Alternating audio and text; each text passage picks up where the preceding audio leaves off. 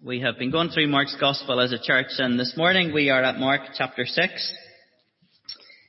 Just beginning chapter 6. And we'll read through this morning through to verse 29. So let's come to God's Word together. Mark chapter 6 and verse 1. This is God's Word. He went away from there and came to his hometown, and his disciples followed him. And on the Sabbath he began to teach in the synagogue. And many who heard him were astonished, saying, "Where does this man get these things? What is the wisdom given to him? How are such mighty works done by his hands? Is this not the carpenter, the son of Mary, and brother of James, and Joseph, and Judas, and Simon? Are not his sisters here with us?" And they took offense at him. And Jesus said to them, "A prophet is not without honor except in his hometown, and among his relatives, and in his own household." And he could do no mighty work there, except that he laid his hands on a few sick people and healed them. And he marveled because of their unbelief. And he went about among the villages teaching. And he called the 12 and began to send them out 2 by 2, and gave them authority over the unclean spirits. He charged them to take nothing for their journey except a staff, no bread, no bag, no money in their belts, but to wear sandals and not to put on 2 tunics. And he said to them, "Whenever you enter a house, stay there until you depart from there. And if any place will not receive you, and they will not listen to you, when you leave, shake off the dust that is on your feet as a testimony against them."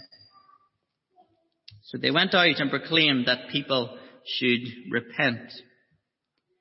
And they cast out many demons and anointed with oil many who were sick and healed them. King Herod heard of it, for Jesus' name had become known. Some said, "John the Baptist has been raised from the dead. That is why these miraculous powers are at work in him." But others said, "He is Elijah." And others said, "He is a prophet, like one of the prophets of old." But when Herod heard of it, he said, "John, whom I beheaded, has been raised." For it was Herod who had sent and seized John and bound him in prison for the sake of Herodias, his brother Philip's wife, because he had married her. For John had been saying to Herod, "It is not lawful for you to have your brother's wife." And Herodias had a grudge against him and wanted to put him to death. But she could not, for Herod feared John, knowing that he was a righteous and holy man, and he kept him safe. When he heard him, he was greatly perplexed, and yet he heard him gladly. But an opportunity came when Herod on his birthday gave a banquet for his nobles and military commanders and the leading men of Galilee. For when Herodias' daughter came in and danced, she pleased Herod and his guests. And the king said to the girl, "Ask me for whatever you wish, and I will give it to you." And he vowed to her, "Whatever you ask me, I will give you up to half my kingdom." And she went out and said to her mother, "For what should I ask?" And she said, "The head of John the Baptist." And she came in immediately with haste to the king and asked, saying, "I want you to give me at once the head of John the Baptist on a platter." And the king was exceedingly sorry. But because of his oaths and his guests, he did not want to break his word to her. And immediately the king sent an executioner with orders to bring John's head. He went and beheaded him in the prison, and brought his head on a platter and gave it to the girl, and the girl gave it to her mother. When his disciples heard of it, they came and took his body and laid it in a tomb. Now, if you remember back a few weeks ago to the parable of the sower, we saw that as the word of God goes out, some will accept and some will reject. And we saw then from the parable of the seed growing that there is a mystery to how the kingdom of God grows. There's a mystery as to why some accept Jesus and yet some reject Jesus. And we trust that through acceptance and rejection to Jesus Christ, God's sovereign work and purposes are accomplished. And following those seed parables, then we saw 3 faith responses. And that's what we've spent the past 3 weeks looking at. 3 incidents where people accepted Jesus. Accepted they were hopeless without him, and recognized that he was their only hope of being made well, of being saved. We saw how God brought peace to the lives of those who responded to Jesus in faith. We saw the demon-possessed man, the woman with the issue of bleeding, and then to Jairus. And we come to chapter 6 now, and we see 3 cases of rejection to Jesus Christ. If you have been rejecting Jesus, you have heard his word these weeks. You have heard who Jesus is and why he has come. But if you have been rejecting Jesus, well, the simple challenge to you today is do not reject him any longer. Perhaps as believers, as those who have accepted Christ, and you're striving to sow that seed, as it were, you're striving to present the gospel, but perhaps feeling deflated when you experience rejection to the gospel and perhaps just not knowing what to do next. Well, I think too we can learn this morning what our response to rejection should be. So we see 3 rejections. Firstly to Jesus, then to the apostles, and then to John the Baptist. And we're just going to take each one in turn this morning. So firstly, rejection to Jesus. We see that in verses 1 to 6. Now, Jesus has returned to his hometown, Nazareth, a small town of about 600 people, and his disciples are with him. Now, as we've seen, news is continuing to spread about Jesus, and so his fame is spreading.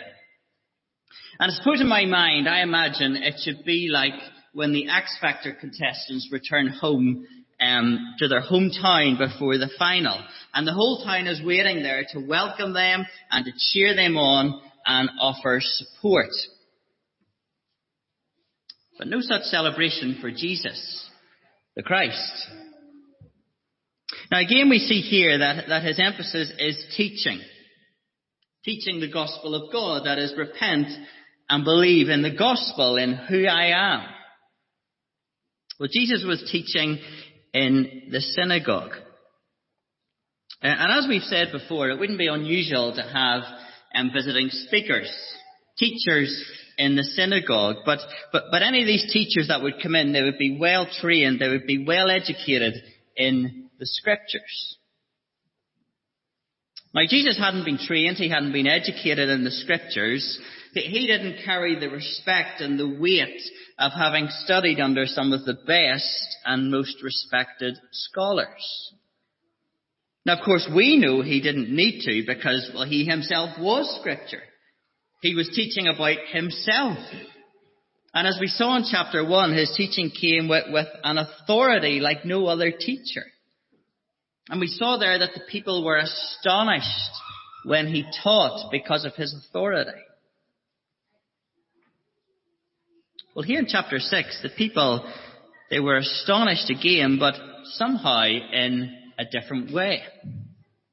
Look at what they say in verse 2. Where did this man get these things?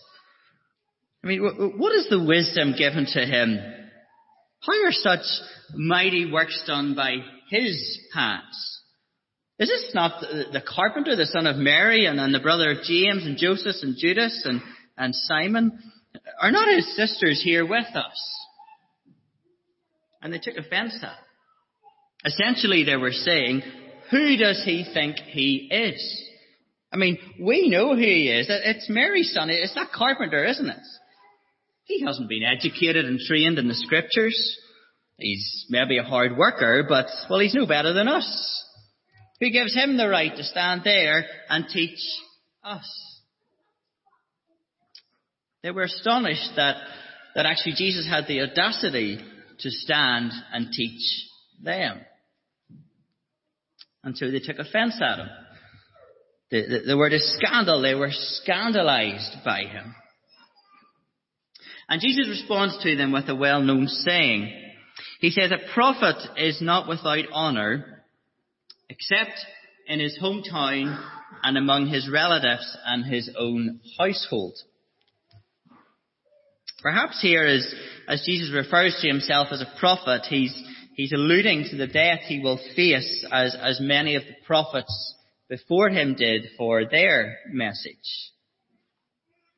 But it takes us back again to Mark 3. And in Mark 3 we saw Jesus' family trying to pull him away from the crowd, well, because they were embarrassed of him, and they were embarrassed of the attraction he was getting. And we saw that stark contrast as his family came to get him. They remained on the outside of the house, while those who were following Jesus were with him on the inside of the house.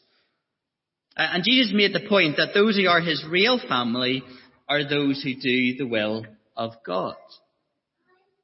And here we're seeing another stark contrast from those who had faith in chapter 5, even a Gentile, and were changed by Jesus, to now his own family and people who reject him.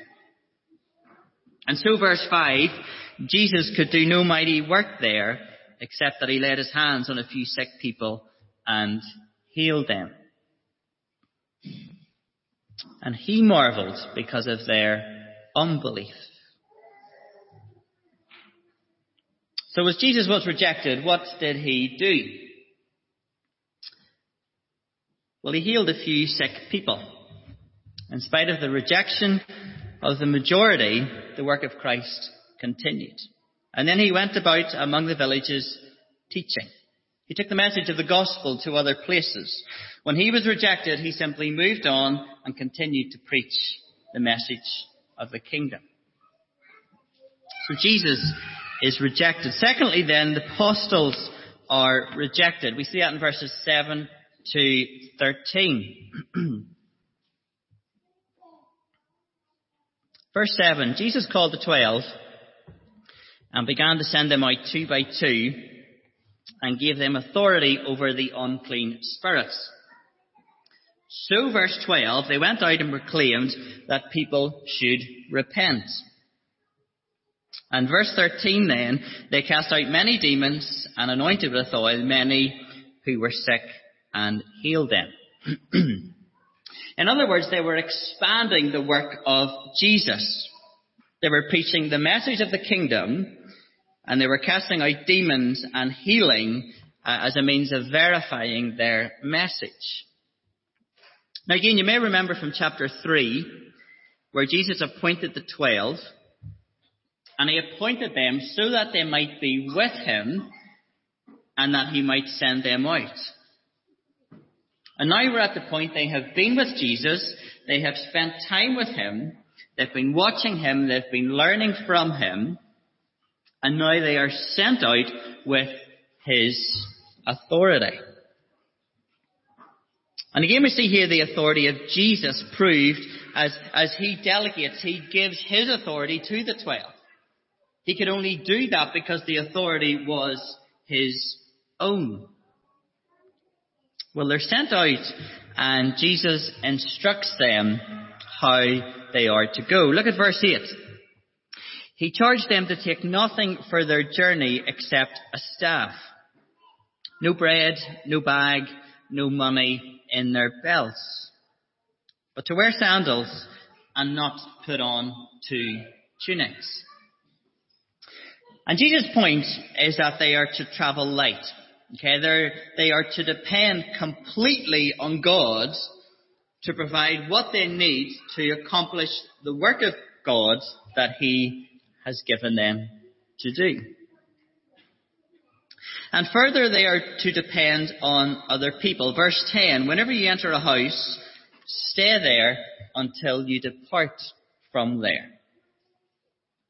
They were to depend on people to be hospitable towards them, to provide for their physical needs. And if they were depending on others to meet their physical needs, well then they didn't need to be concerned about that. They could focus on the mission that they had been sent to do. And Jesus said, remain in the same house.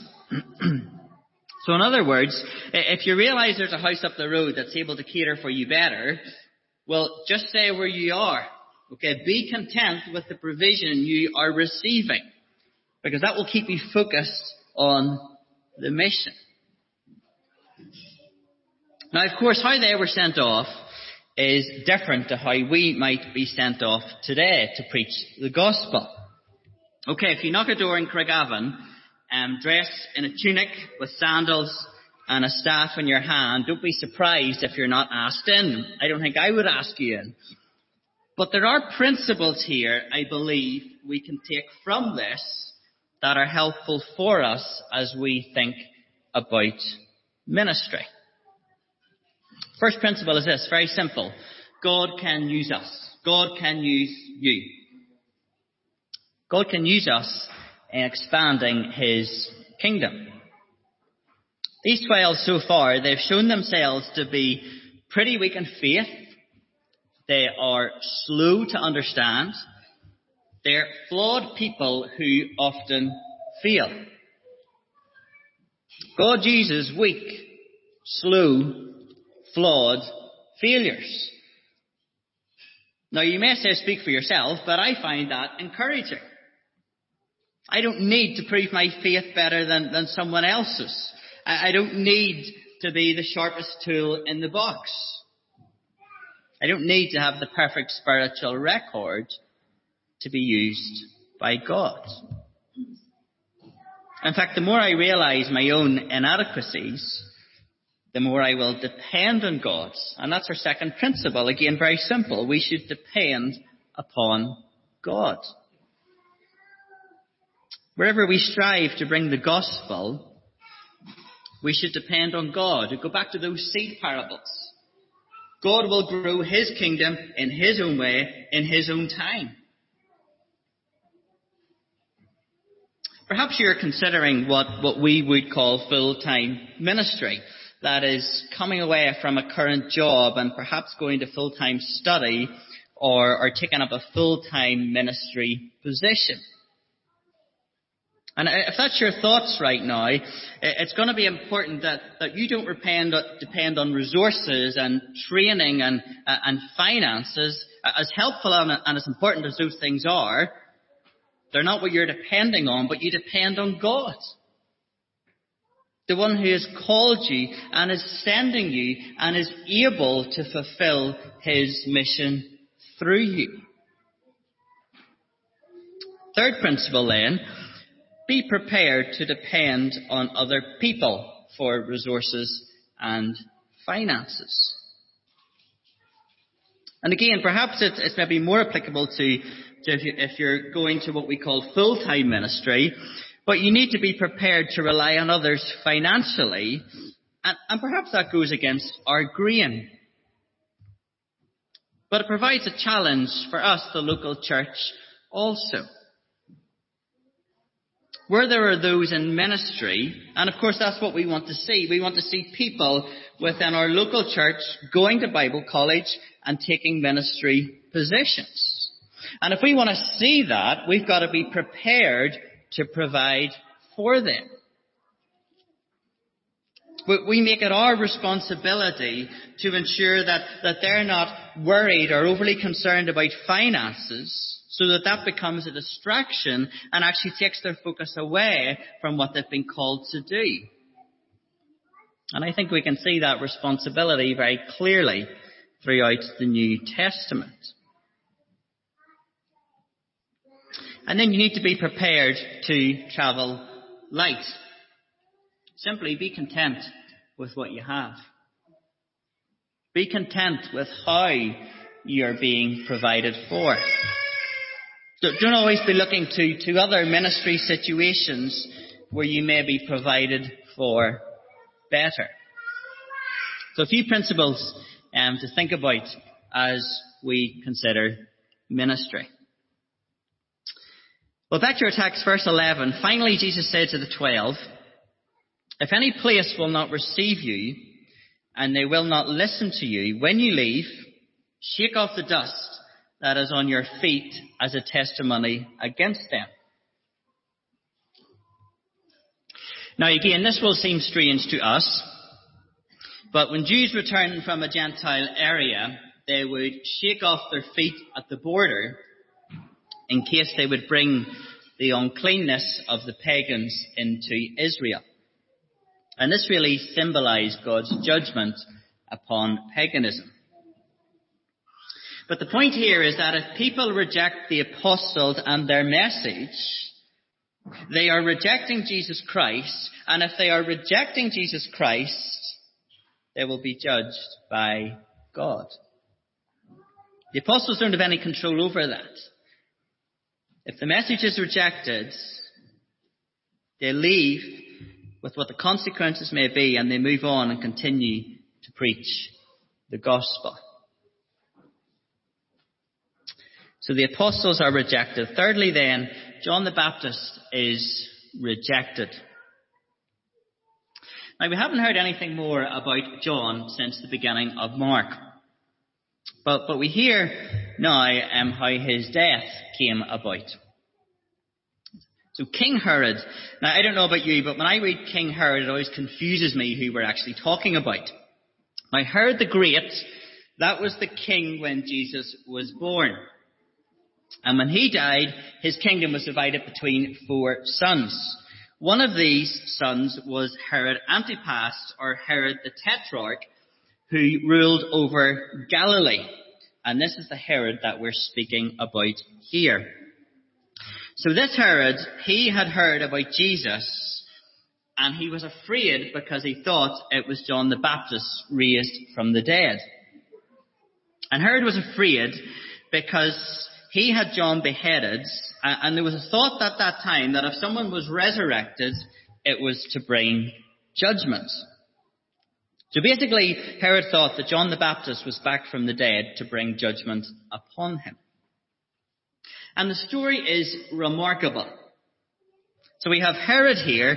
He took a fancy to his brother's wife. Never a good idea. And as ruler, he got what he wanted. So Herodias, his brother's wife, who also happened to be his niece, she married Herod. Now John had been saying to Herod, verse 18, "It's not lawful for you to have your brother's wife." John was a fearless preacher. He wasn't afraid to confront Herod about his relationship. And from this then, Herodias held a grudge against John. She wanted him put to death. But Herod wouldn't do this. So instead, Herodias persuaded him to put John in prison. And we see that Herod didn't want to put John to death because, verse 20, Herod knew he was a righteous and holy man. It says, when he heard John speak, he was greatly perplexed, and yet he heard him gladly. So it seems that as John was in prison, he would come up and speak to Herod. Herod respected him. It seems he trusted him. It seems that he heard his message. It made him feel uncomfortable, but yet he wanted to hear more. It seems that Herod actually perhaps saw there was truth in what John was saying, but yet he didn't respond. He wouldn't respond. He wouldn't repent and turn to Jesus. Perhaps he feared his wife. Herod was a weak husband. He was also a weak friend. We see here it was his birthday, and he had all the who's who of Galilee at a party.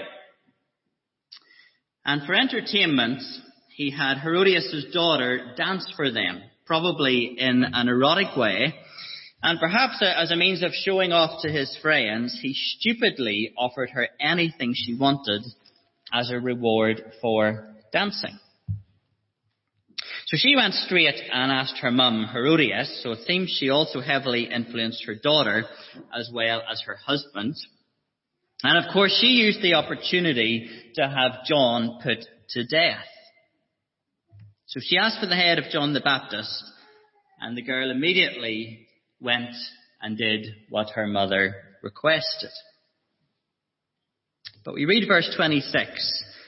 The king was exceedingly sorry, but because of his oaths and his guests, he did not want to break his word to her. See, Herod knew he had done a foolish thing.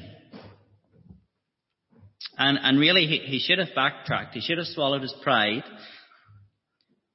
But to save face in front of his eldest guests, he immediately, verse 27, he sent an executioner with orders to bring John's head. John was beheaded, given to the girl, and the girl brought it to her mother. And when John's disciples heard of it, they came and took his body and laid it in a tomb. And part of me feels a bit gutted for Herod. I mean, we see he respected John. He seemed to really trust John. He listened to his message. But he rejected John.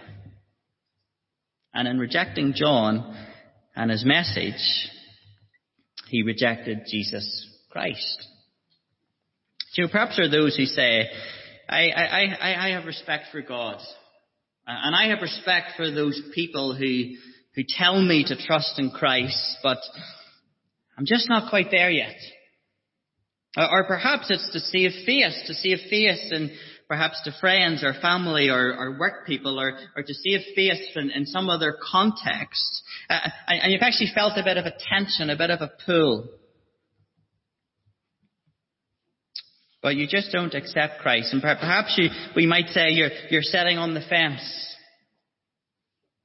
But you see, sitting on the fence is rejection. And rejection of Christ is judgment from God. As I said at the start, the simple message, if that is you, is do not do this any longer. Accept Jesus. No peace with God. Well, we see the extent of Herod's rejection. In Luke's Gospel, we see where Jesus was on trial, and Pilate sent Jesus to Herod because Jesus belonged to Herod's jurisdiction. And Herod questioned him, and in Luke 23 verse 11 we read, Herod with his soldiers treated him with contempt and mocked him. And then Herod sent Jesus back to Pilate to be sentenced to death and crucified. And like John the prophet, Jesus the prophet was unjustly killed, but for the sins of the world.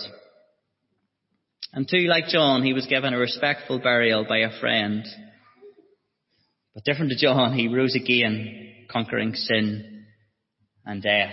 And Jesus lives today, offers you forgiveness of sins today. The message is still the same. Repent and believe the gospel. Believe in Jesus Christ. There's salvation in no one else.